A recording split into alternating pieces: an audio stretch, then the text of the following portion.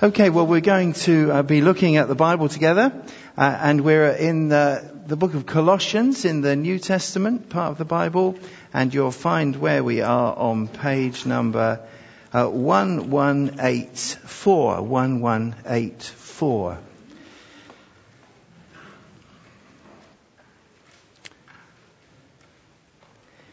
It's very hard, isn't it, for us as human beings? If you're a human being, it's very hard to survive on your own in isolation. I don't know whether you've noticed that. I was watching TV, as I sometimes do, this week, and I was watching a drama. And in the story, here was a guy who had to be isolated from friends, and he was living in this very kind of isolated little hut in the middle of a marsh. And he was really sad about this, and he began to kind of take notice of an insect.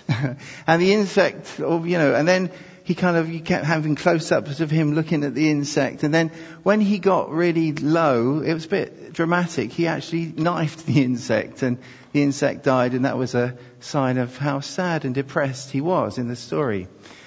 Not very uplifting, I know. Some of you may remember the film Castaway. I don't know whether you can see that. Oh, it's a bit dark. But you'll see there a picture of Tom Hanks. The story came out in 2000. It's a bit of an old film, but it's a very good film. I highly recommend it. It's about this guy who gets on a plane crash. He ends up on an island all on his own for 4 years. And during that time, he kind of makes friend. Well, it's an imaginary friend, really. He finds a volleyball, a Wilson volleyball, who kind of becomes like his friend. That's what Wilson ends up looking like, and Wilson isn't obviously real, but to him, he needed to create somebody that he could connect with, and it's Wilson. As I say, Wilson has a bit of a hard time, but, look at what happened to Tom Hanks. So, it was all kind of relative. He's alone and he needs this help. Now, we're in the last series. What's this got to do with Colossians? Well, we're looking at God's Word in Colossians. And, that's written by the Apostle Paul, one of the early church leaders. Paul had this great burden from God. He was really concerned about something. He wanted followers of Jesus to become what he calls mature in Christ, to carry on to maturity, to keep going in their Christian faith, not just to start and then think, oh, well, I've done all of that. Now I can move on to the next thing, but to keep going on to maturity, keep going on living for Christ. And he wants that for everyone. Everyone he speaks to. He says that. We saw it a couple of chapters back. He says, I want everyone to be mature in Christ. And there's a man with him, because Paul is in prison when he writes this letter to the church in Colossae, a place where it was. And the man with him who's visited him in prison is called Epaphras, and he's come to visit him in prison from the city of Colossae. And that man, Epaphras, Paul says, also wants people to be mature in Christ. He especially wants the Colossians to be mature, to keep going, not to give up, but to carry on. And they need to carry on with Christ, and we need to carry on too.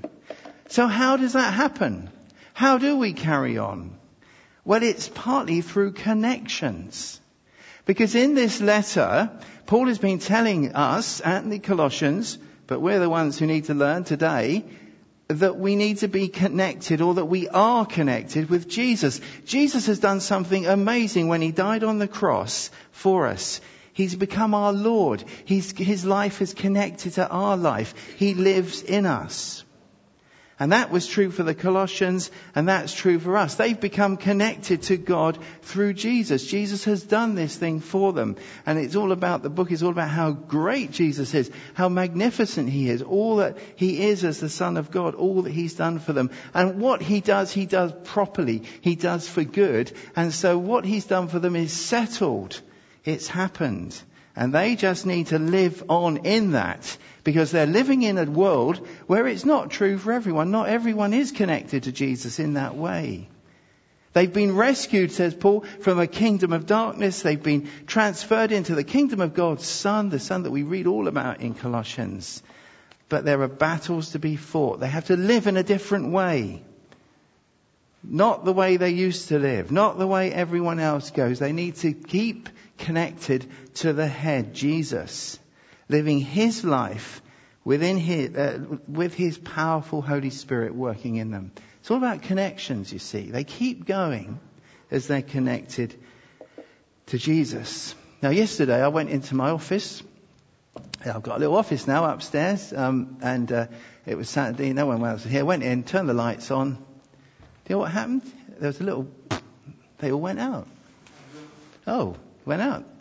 And I went out, and the lights in the corridor were on, and the lights in the room next door were on. So I thought, what's all this about? So, well, the trip switch had tripped, and what had happened, I turned the light on, the bulb blew, and a circuit breaker tripped, so I came down, and I turned it back on again. Now, I had to reset it. And then when I'd done that, obviously I needed to plug in the laptop. See, there needed to be an active connection. The building was already connected. But my room needed to be particularly connected, and something had gone wrong and it had to be turned on. And I think sometimes our Christian life can be like that. You know, we're connected to God, we're connected to the Lord Jesus, we want to live for him, but there are times when we need to be actively connecting with him, day by day, in our lives. Sometimes things happen, we might do stuff that's wrong, or things circumstances come. We need to keep connected to Jesus. And in this part, the last part of the Colossian letter, we read of 3 kinds of ongoing connection we need if we're going to carry on with Christ. So let's just read the first part of this passage, chapter 4, verse 2, on page 1184. See what it says.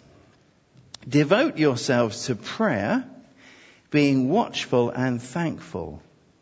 And pray for us too, that God may open a door for our message so that we may proclaim the mystery of Christ, for which I am in chains. Pray that I may proclaim it clearly as I should. Be wise in the way you act towards outsiders, making the most of every opportunity. Let your conversation be always full of grace, seasoned with salt, so that you may know how to answer everyone. How do we carry on with Christ? Well, we carry on with Christ as we're firstly connected to God through prayer. See that first word there? Verse 2. Devote yourselves to prayer, it says. Keep at it. That's a very strong word, devote yourselves. It has the idea of keeping going at something when it's really hard to do. It's often used in the New Testament, this word, as connected with prayer. The old translations translate it something like this. It says, continue steadfastly. So I love that phrase, actually. This idea of keeping going in prayer. Devote yourself to prayer. Any of us who've tried praying will know that it's true. It's not easy. We have to keep going on with it. I mean, if I had a tenner, not that I want one, if I had a tenner for everyone I know, and I suppose I'd make even more, including all the staff, including myself, we got maybe double or triple for them. I'd have quite a bit of money if I got a tenner every time someone said, "Do you know about Heartbeat, our monthly prayer time?" I think, I don't know whether I want to go, and I make myself go. And then afterwards I think, why did I think like that? It was great. Anyone been like this? Or just me and the staff that like that? No, lots of us, you see. Might have made £100 if you give me that. But do you see the point? It can be hard, but we have to kind of keep going at it. It's a battle. Prayer is not easy all of the time. It's not easy most of the time. Some of the time it can be. But we need to keep going. Look at verse 12 in the passage. I know we haven't come to this bit yet, but it's part of it.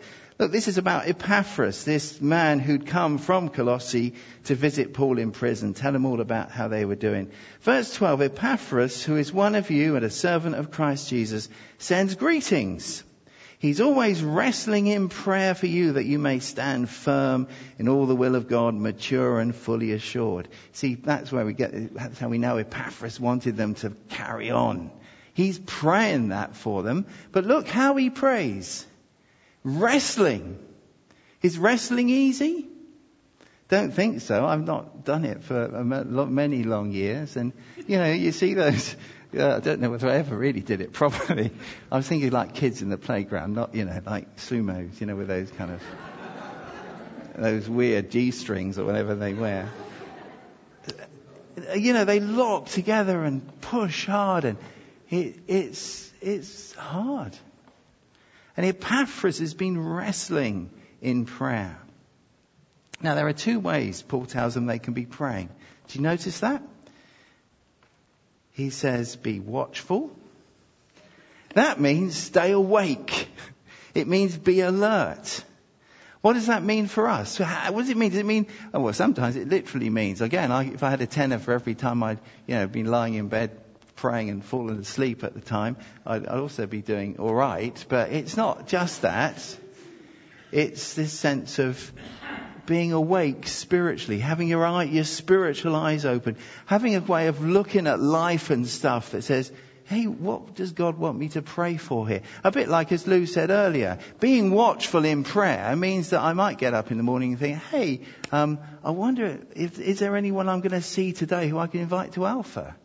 See what I mean? Or that's kind of being watchful, seeing stuff. Or being willing to see stuff, looking for what to pray for. It might mean that we stop and think about it as a place where God might work. That our lives might actually be a place where God might work. That the people that we actually live with and know and go to school with and go to clubs with and on our front lines might actually be a place where God could do something. And so with that in mind, we keep our eyes open, and that helps us to know what to pray for. Be watchful, it says.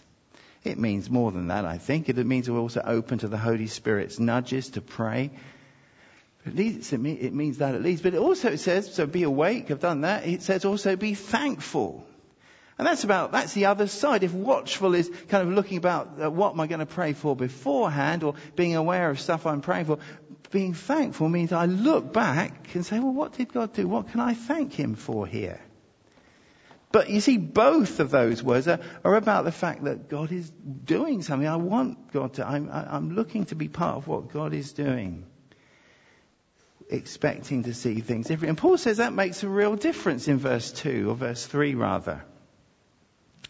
Because he says, well, I'm in prison. There are others with me. He says, if you could just pray for us in prison. He says, I'm in prison because of the good news, the gospel I've been preaching. People have put me in prison accusing me of loving Jesus too much and telling too many people about him and, upsetting everybody by my preaching. And so I'm in prison here. And as I'm in prison, I want you to pray for me, because as you pray for me, I'm going to be able to proclaim Jesus in prison. Because Jesus is almost on the charge sheet, if you like. So Paul is in a place where he's going to be proclaiming Jesus in prison as part of the process. And Paul says, now listen, Colossians, if you pray for me, then the doorway for that message to be shared is going to be opened more easily. That's what it says. Pray for us that God may open a door for our mystery, so that we may proclaim the mystery of Christ, for which I am in chains. Paul's in prison. He's got handcuffs on as he dictates the letter to the guy who's writing it down and going to take it to the Colossian believers. As they pray, it will make a difference to the message getting out from Paul.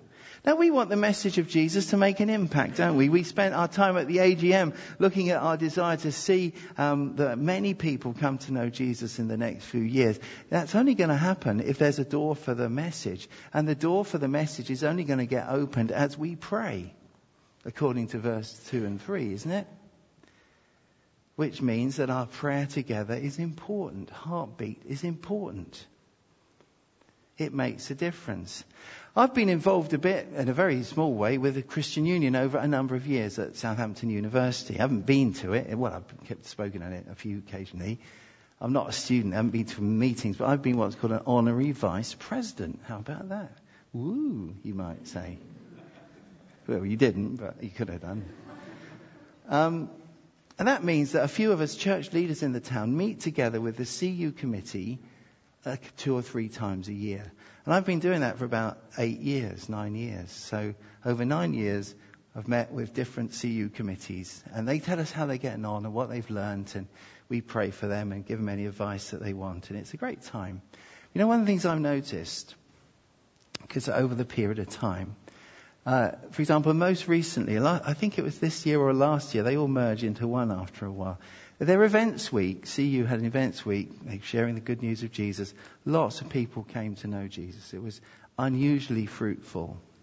You know what? The same year, there was a kind of revitalizing of their regular prayer time together. Conversely, a few years back, I remember one of the people who came to do events week stayed with us in our house, and we used to talk to him every night after. He used to watch Frasier, actually, on DVD as a way of unwinding. And sometimes he would say, "Oh, it's tough. You know, it's really tough." And it starts in the morning because there's no one there praying, hardly. See, praying together opens a doorway for the gospel. When we get to, okay, let's take a break. Hey, you're going to have a break now to talk to each other. I know we've kind of already done this. We could have sung a song, but I didn't choose one in time. So we're going to do that for 2 or 3 minutes. Talk about your week. Look back over the last week, if you like. You don't have to, if you just like to sit quietly or get into a big enough group so you don't feel embarrassed at listening to other people. That's okay. Or just sit quietly if you prefer. And as you look back on the week, think to yourself, is there any time when you kind of were particularly awake to something you should have prayed for or something God did? Or alternatively, thinking of that other word, being thankful. Is there anything you look back over the week and you think, hey, God answered my prayer about that, or somebody was praying this? I'm going to give you only 2 minutes for that, okay? But it's a way of having a bit of a break, so you don't have to listen to me for more than 10 minutes at a time, okay? Go. Talk about something else if you don't want to. It's okay.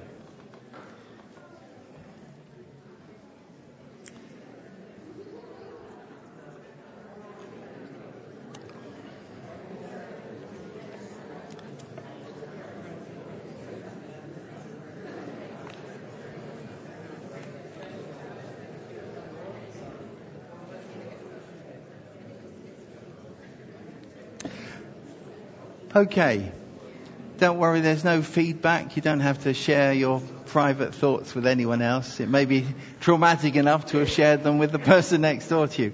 We won't ask for any more. Sometimes I find, I don't know about you, that it's only when you stop and think back that you notice things. Do you find that? I sometimes try and do that examine thing that we learned earlier on, and at the end of the day think, why was God doing something? And I hadn't noticed it until I stop and think, oh, yeah, I can be thankful for that. So we carry on with Christ as we connect to God through prayer. But Paul goes on to talk about some other things as well. He talks about being connected with the outside world here. Whoa, how about that? Connected with the outside world. Look at verse 5.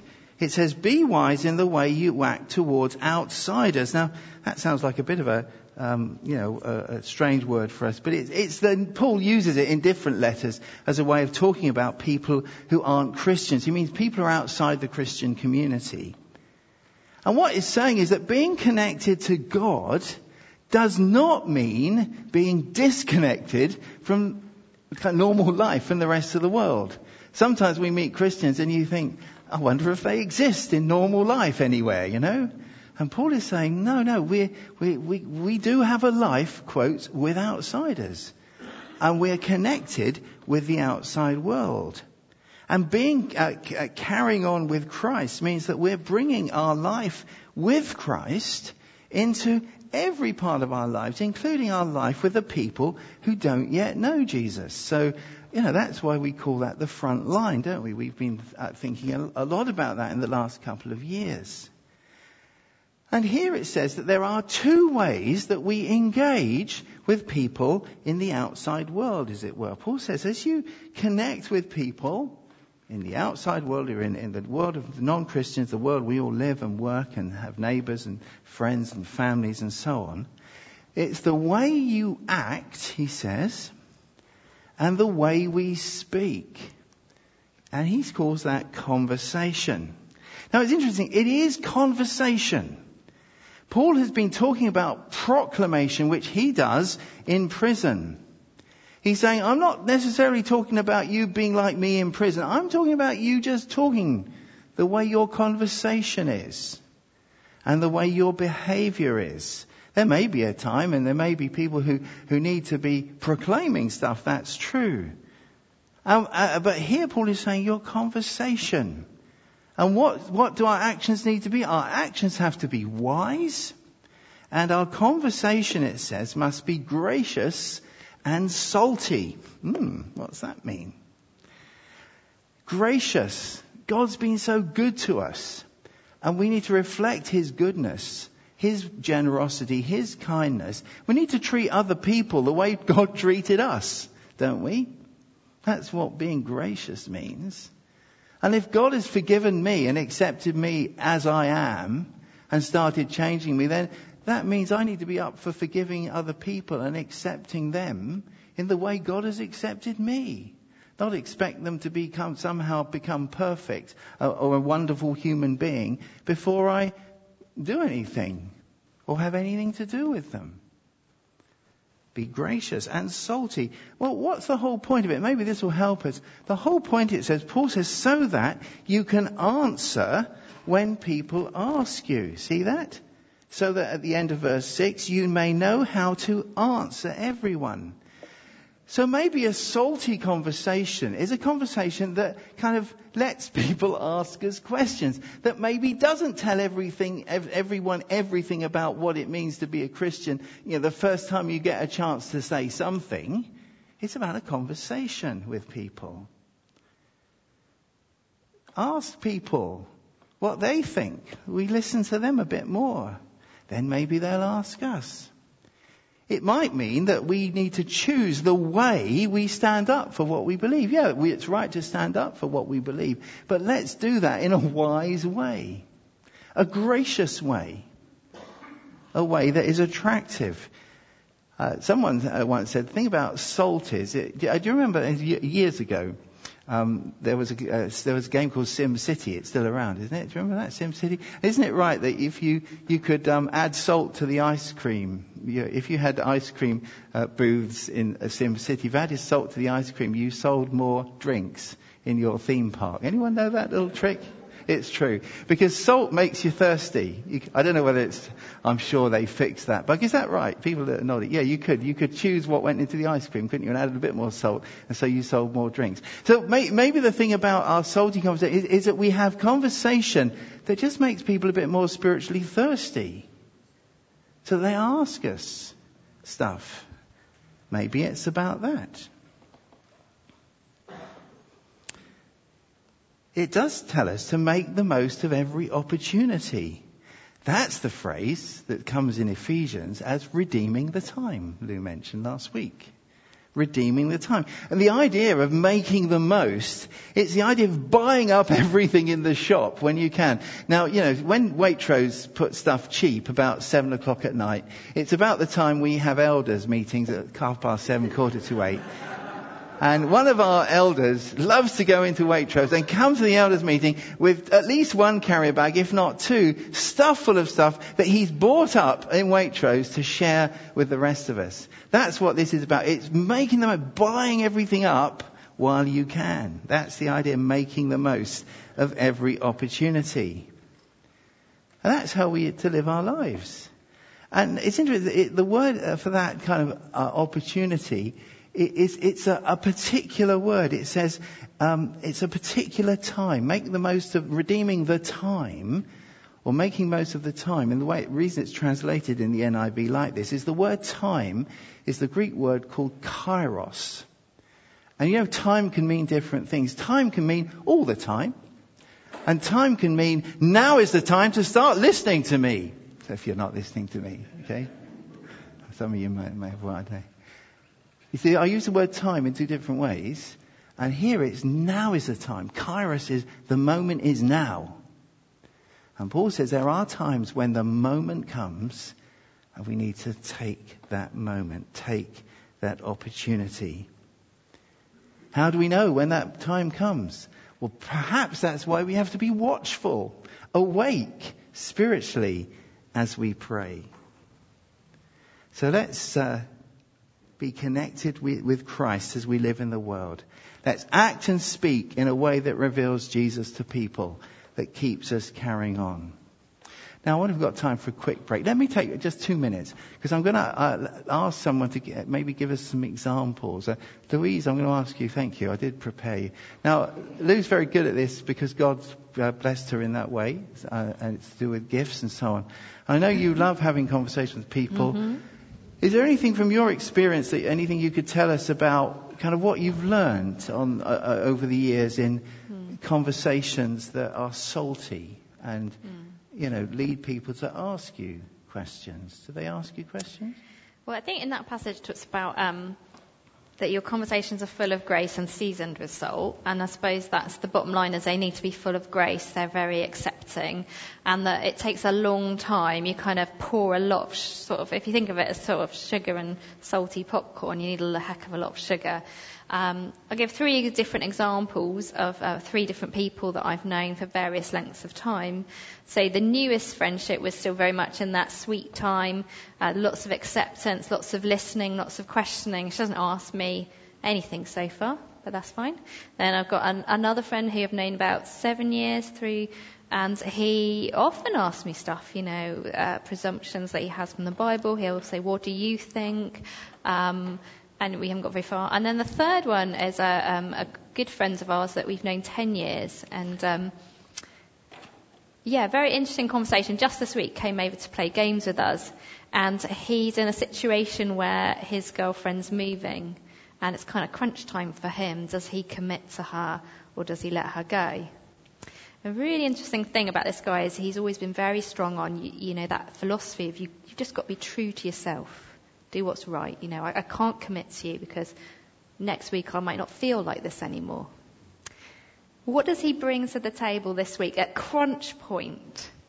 He says, I remember having a conversation with Sarah. This is Sarah Whitcomb, who also knows him.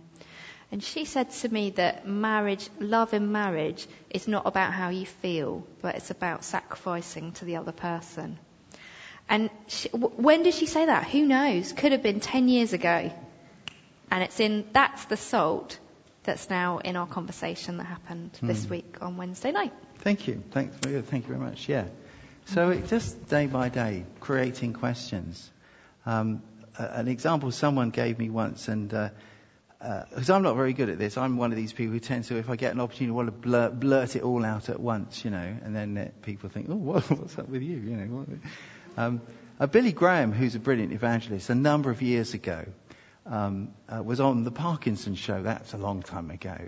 And he was being interviewed by Michael Parkinson, and Michael Parkinson said something to him like, so were you always religious, or was this always being part of your life? And Billy Graham said, no, I grew up, blah, blah, and I was, my dad had a farm or a business or whatever it was. And then when I was 19, something happened to me, and, everything was different. Left it there. So what did Michael Parkinson have to say? Well, what happened to you?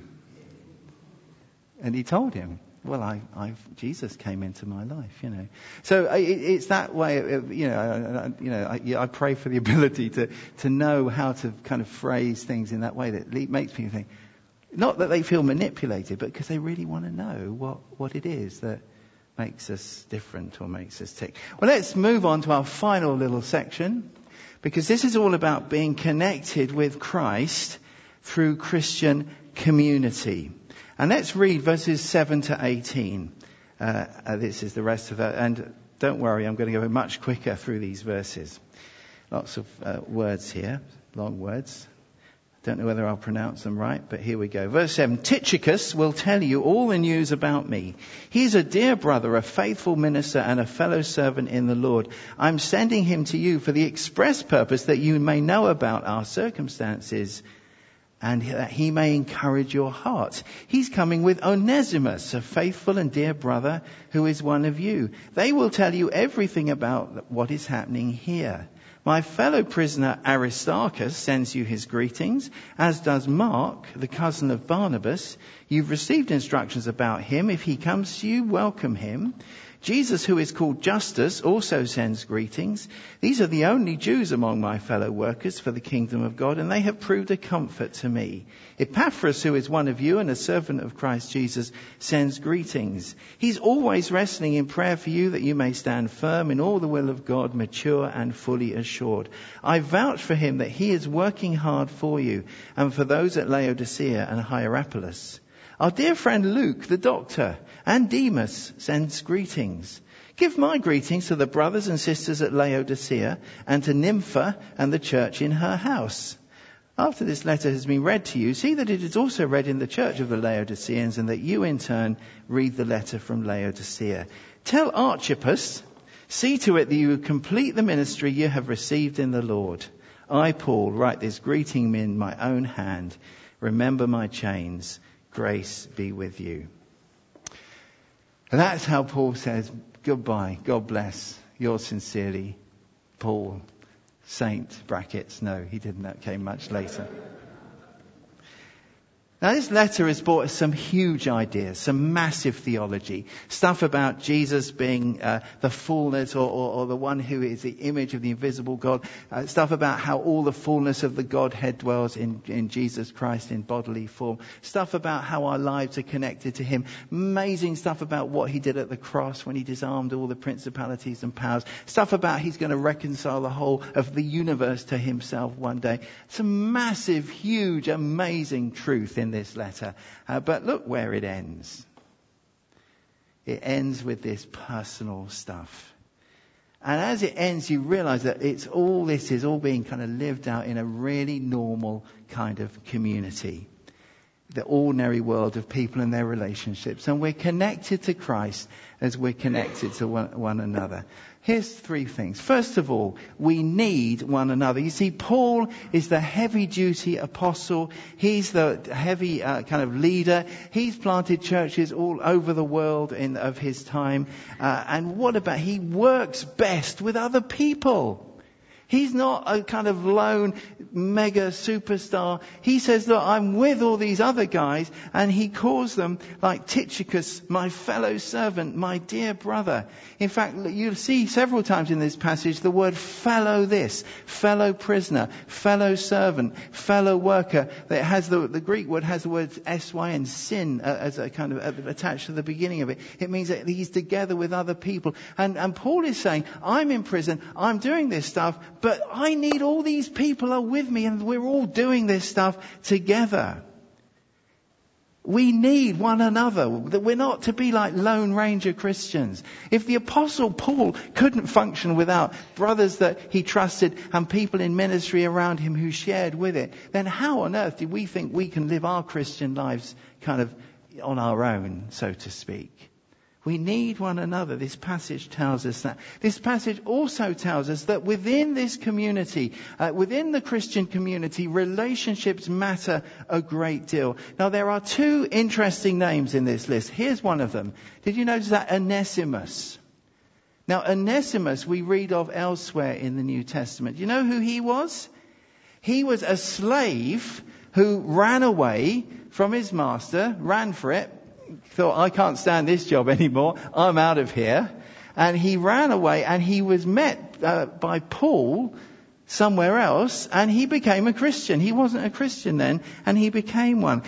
Onesimus' boss is Philemon, and Philemon is a member of the Colossian church. And Onesimus is going back to the Colossian, to his master Philemon, with a letter from Paul written and is part of the New Testament. You'll find it on, I got the page here somewhere. No, it's on page 1200. And in that little letter, Paul is saying, Philemon, your slave, that no good slave, that guy who ran away from you, you probably were glad he ran away because you probably would have fired him because he was so useless anyway. Well, look, he's become a Christian, he's been transformed, and I'm sending him back, welcoming him back, not as a slave, but as a brother. And he'll work for you still. Because the relationship between Onesimus and Philemon was being transformed.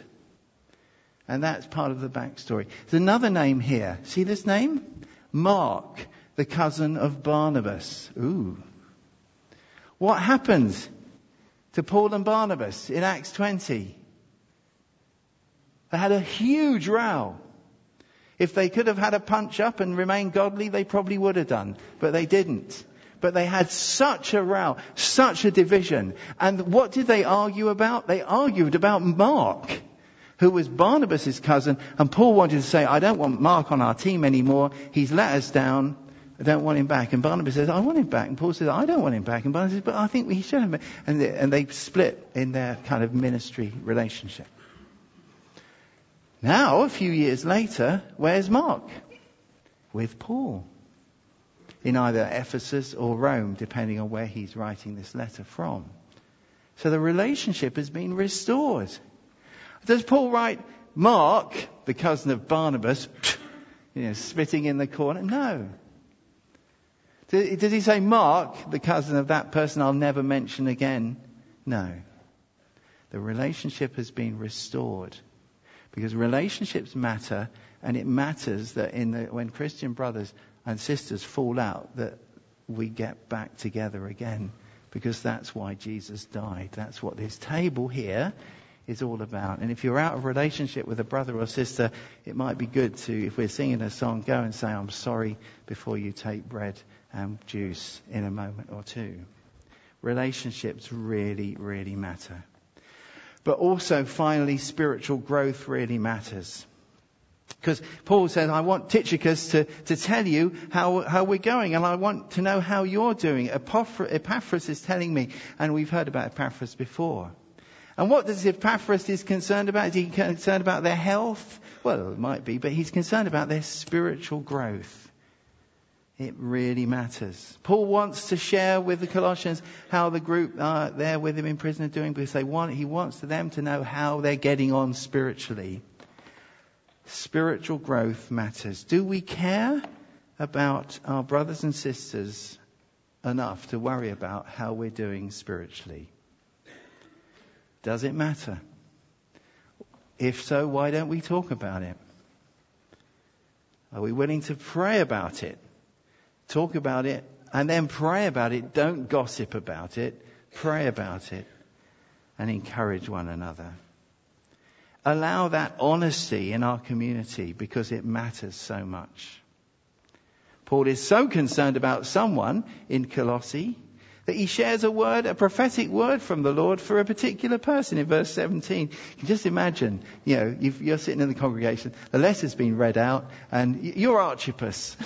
One of you's Archippus, sitting in the congregation. Verse 17. See to it that you tell Archippus. Oh, Archippus, it's me.